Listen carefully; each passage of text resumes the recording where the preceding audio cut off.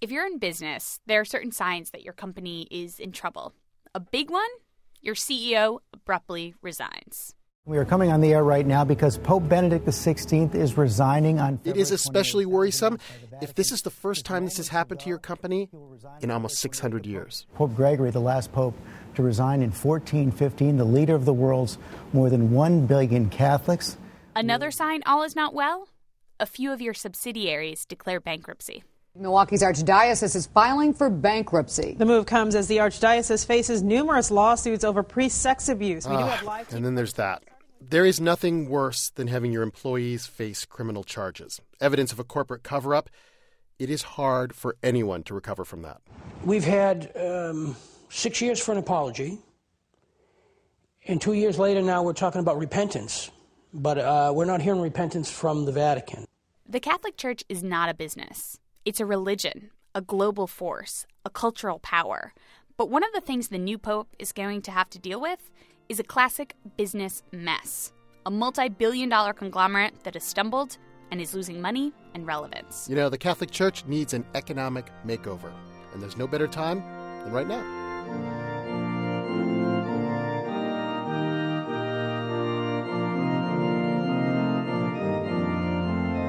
Hello and welcome to Planet Money. I'm Caitlin Kenny. And I'm Robert Smith. On the show today, we are going to do for the church what any corporation in trouble does. We're going to bring in the consultants. We've assembled a bunch of experts in management, strategy, economics, and of course, Catholicism. And they pointed out some big flaws in the way the church does business. They have suggestions for the new pope if he wants the Catholic Church to survive another 2,000 years.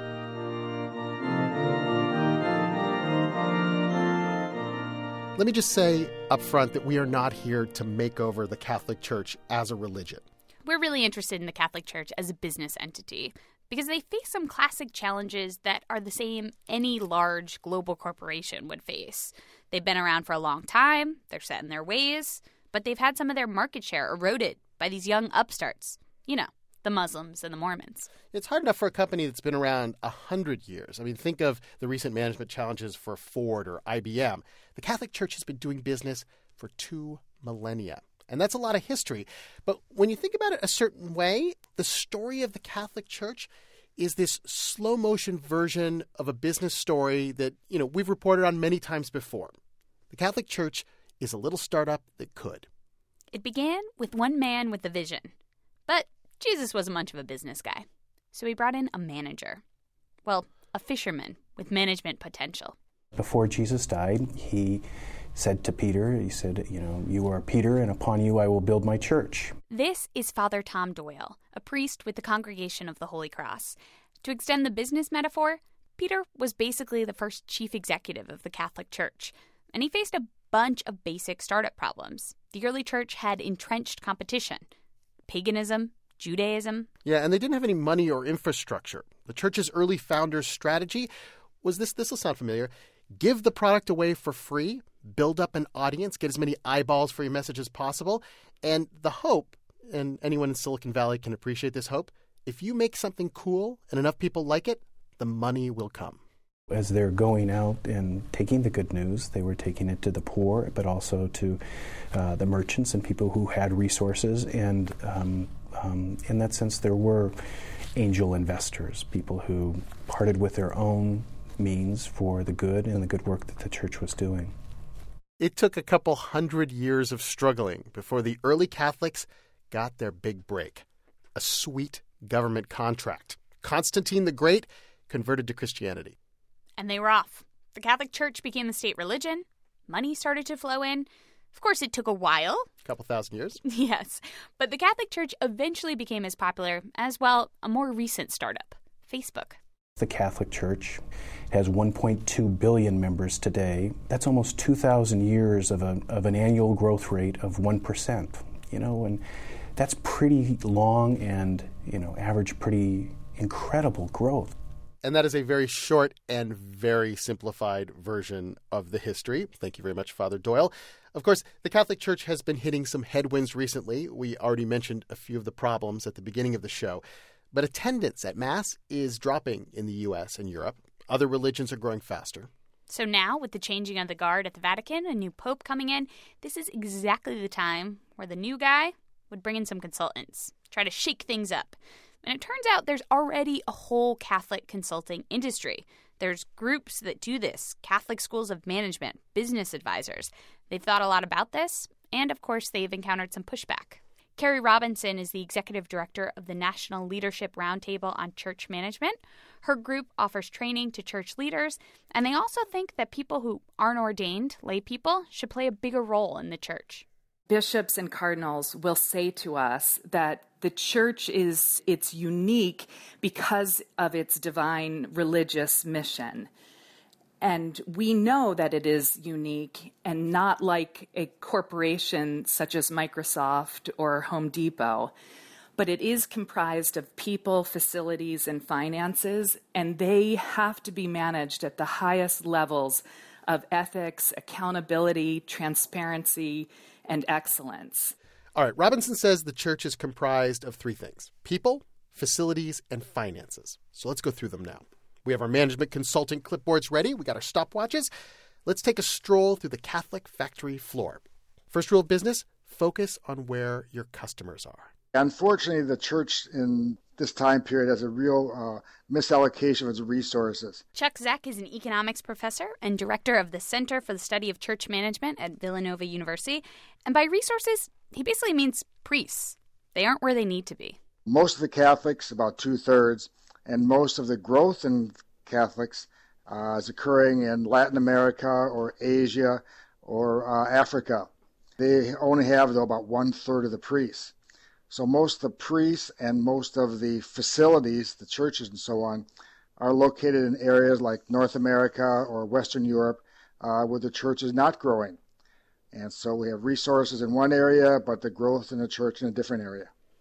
Right. And if the church was a business, that's something they would look at and say, oh, wait, all of our customers are over here. You know, let's build some more stores there. Let's send some more employees there. You're right. If this were a business, there'd be no question that resources would be shifted. They would be hiring the best and the brightest. You know, they would double the staff at the new Myanmar office or something like that. But this is where things get sticky for the Catholic Church specifically.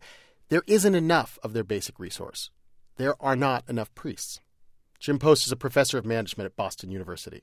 There is a shortage of priests, and the countries in which priests are more men are becoming priests are not the countries where the demand is greatest. Jim Post is not just a management expert. He's also founder of the Voice of the Faithful, a progressive Catholic organization. And so he has some outside-the-box thinking on where to find those new priests. The church has one vast, untapped resource. In a country where more than 50% of the population are women, in a church where more than 50% by far of churchgoers are women. Women are crying out for an expanded role in the life of the church. All right, you got a problem? You don't have enough people to do this job? Let women do it. Let married men do it. Will that happen? Not in my lifetime, I would say. And I think married men may have a possibility. It seems as though that would be sort of closer to the front burner. It would surprise me, however, if the church were quick to embrace all of that. At the end of the day, I think the church and the papacy remain very conservative institutions, trying hard to preserve the best of the past while also trying to adapt to the future. But I think the weight of that rests heavily on preserving the traditions of the past. And you can hear there the peculiar problem that a consultant faces when advising a church rather than a business. Management theory says you should go in this direction, and God says maybe you should go in this direction, or at least your interpretation of God's will. Now, our consultants say you have to walk this line very carefully when it comes to religion. You have to stay true to the mission. Okay, but we're in brainstorm mode here. There's no bad ideas. Let's do it. Other big solutions to this global resource allocation problem? Why doesn't the Pope just come in and say, hey, New York City, you got too many priests. You got plenty of money. Let's send some down to that office we have over in Asia, to our growth sector. Yeah, well, the Pope may speak to God, may inspire the faithful, but he doesn't have the same financial power of most CEOs. Chuck Zeck from Villanova says the organization is just set up differently. On matters of faith and morals, the church is very centralized, very hierarchical. But on the temporal issues of finances and actually running the day-to-day operation, the church is very independent. In other words, the money does not all flow through the Vatican. The money is not all controlled by the Pope. Don't think of the Catholic Church as this big central operation like Microsoft or General Motors. Think of it as a conglomerate with lots of little independent operators. Chuck Zeck says it's almost like a franchise model. In the Catholic Church, each individual operator, each franchise, called the diocese, which is basically a name for a geographic area with a bunch of churches in it. They're run by the bishops. And the bishops, they collect money from all the churches in the diocese, and they make their own budgets. They basically run their own show. And this model, according to the consultants, this is another management challenge the next pope will have to confront. Because having all these independent operators, it may be the way things have always been done in the church. It may have been really useful when communications between Rome and the Americas took months to happen. But right now, it is wasteful. For a modern corporation, it doesn't make any sense. Every diocese has to find their own suppliers for coffee. They have to go out and buy their own printer paper. Let's just imagine that collectively in the United States, we worked to we availed ourselves of economy of scale, and we bid out to various vendors to get the best price for something that everyone in the Catholic Church utilizes. This is Carrie Robinson again from the National Leadership Roundtable on Church Management. Think about it. When a Dunkin' Donuts franchise needs new straws or sugar, they don't just go down the street to the supermarket. Dunkin' Donuts has a central supplier. They have huge buying power. They buy so many straws and so many sugar packets that they get to bargain. They get a good price because everybody wants to be their supplier. And Carrie says the same thing could go for the Catholic Church. Now, forget about the rest of the world. Forget about the global organization of the Catholic Church. Just the United States alone. She says if you add up the annual budget of every Catholic hospital, every university, every diocese, every parish, the budget is over $105 billion a year. Now, she says, imagine they all got together to buy the things they need. Computers, furniture, supplies for the hospitals, all the way down to the church pews and the holy wine. They would have huge buying power, and they could save a ton of money. This other group, the Apollo Philanthropy Group, they did the math. They say buying things together, joint procurement as they call it, could save the church as much as 10% of its annual budget. If we carried that out systematically for the church, we could save as much as $8 billion a year.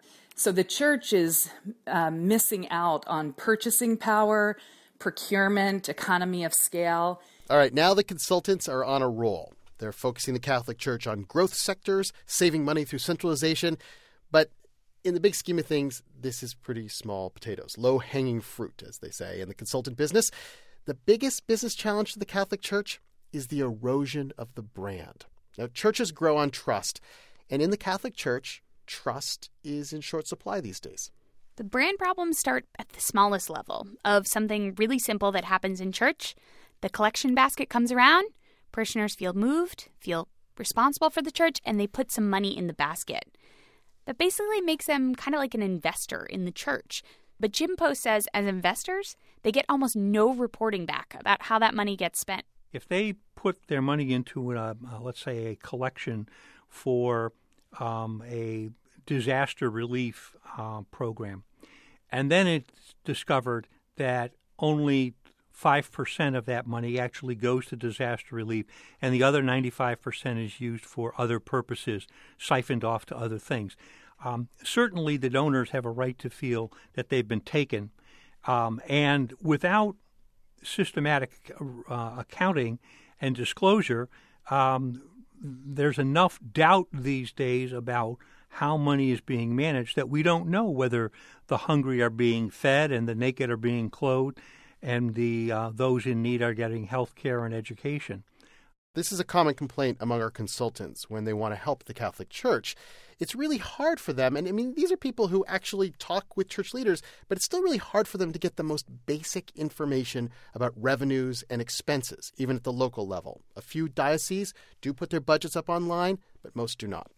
And where there is darkness, there are people who will take advantage of this. When financial controls are not visible and they're not enforced, you almost can guarantee that there will be misallocation of money, and perhaps even worse than that. There certainly are too many examples of individuals, some ordained, some not, who have walked off with money from various Catholic churches. So how do we correct that? You have to have a system of accountability, and I think that involves transparent financial reporting back to the donor community. Robert Zeck, who we heard from earlier with Villanova, he and a fellow colleague have studied this issue. They did a survey a couple of years ago where they talked to church leaders about their finances, and they found about 85% of Roman Catholic dioceses that responded to their survey had embezzlement problems. More than 10% of them had more than $500,000 stolen in the last 5 years. Now, for most of the church's history, people relied on faith in their church leaders to spend the money like they said they were going to spend the money. They didn't need detailed financial statements. But, as we mentioned at the beginning of the show, recently there's been a lot of trust problems with the Catholic Church. And so this lack of transparency, which is a problem in financial matters, it becomes a much worse problem than embezzlement when you talk about some of the issues that have come up recently in the Catholic Church. I'm referring to the child sex abuse scandal, which has devastated a lot of the Catholic Church in America. And it's really pushing people there to reevaluate the whole transparency issue, which is exactly what does the church tell its members about what it's doing and why it's doing it. Father Tom Doyle, who gave us our Catholic history lesson, he says transparency is a real issue. He says he was in Boston while the clergy sex abuse scandal was going on, and the church didn't do the best job of communicating what was happening in the church. There was even problems in communication amongst the priests. But Father Tom's also got a Harvard MBA, and he spent a couple of years working for Deloitte & Touche, the big consulting firm. He says for a challenge this large, the business advice is the same for the church as it would be for a corporation. How do you get trust back? You earn it. You have to earn it, right? And so we're going to have to err on the side of being more transparent about things than we have in the past. And so to sum up the advice our consultants have for the new pope as he comes in the next few months, number 1, think globally, allocate your resources properly. Number 2, use your purchasing power. Act like one church if you're going to be one church. And number 3, the transparency issue. And this is where consultants say, believe it or not, the Catholic Church can learn something from public corporations. They have auditing processes. They report back to their investors. They have people come in and they lay open their books for the people who have given them money. Now, that doesn't mean corporations don't do something wrong, but it does mean we generally find out about it, and then, whoever the CEO is, can make sure their heads roll. Our corporations, they say that openness, something the Catholic Church should embrace. As always, we want to know what you thought of today's show. You can email us, planetmoney@npr.org. Or find us online at npr.org/money. And we're particularly interested in the business of religion. As maybe you can tell, Caitlin and I did a show last year about tithing in the Mormon Church. We have this show about Catholicism. And then next week, if all goes according to plan, next week, Adam Davidson and myself will bring you a show about the Amish and about Amish business ways. I'm Robert Smith. I'm Caitlin Kenny. Thanks for listening. Because of all the things that I bring with me. Only G.O.D. could be a king to me. And if the G.O.D. be in me, then a king I be. The microphone is granted when it's handed to me. I was planted on this planet and I plant the MCs. The MC fiends only seem to agree that I rock the world and the society. Outrageous on the stages with a tuna verse. I give praises from these pages to the universe. My voice is raw, my lyrics is law. I keep it hardcore like you never saw you wanna be.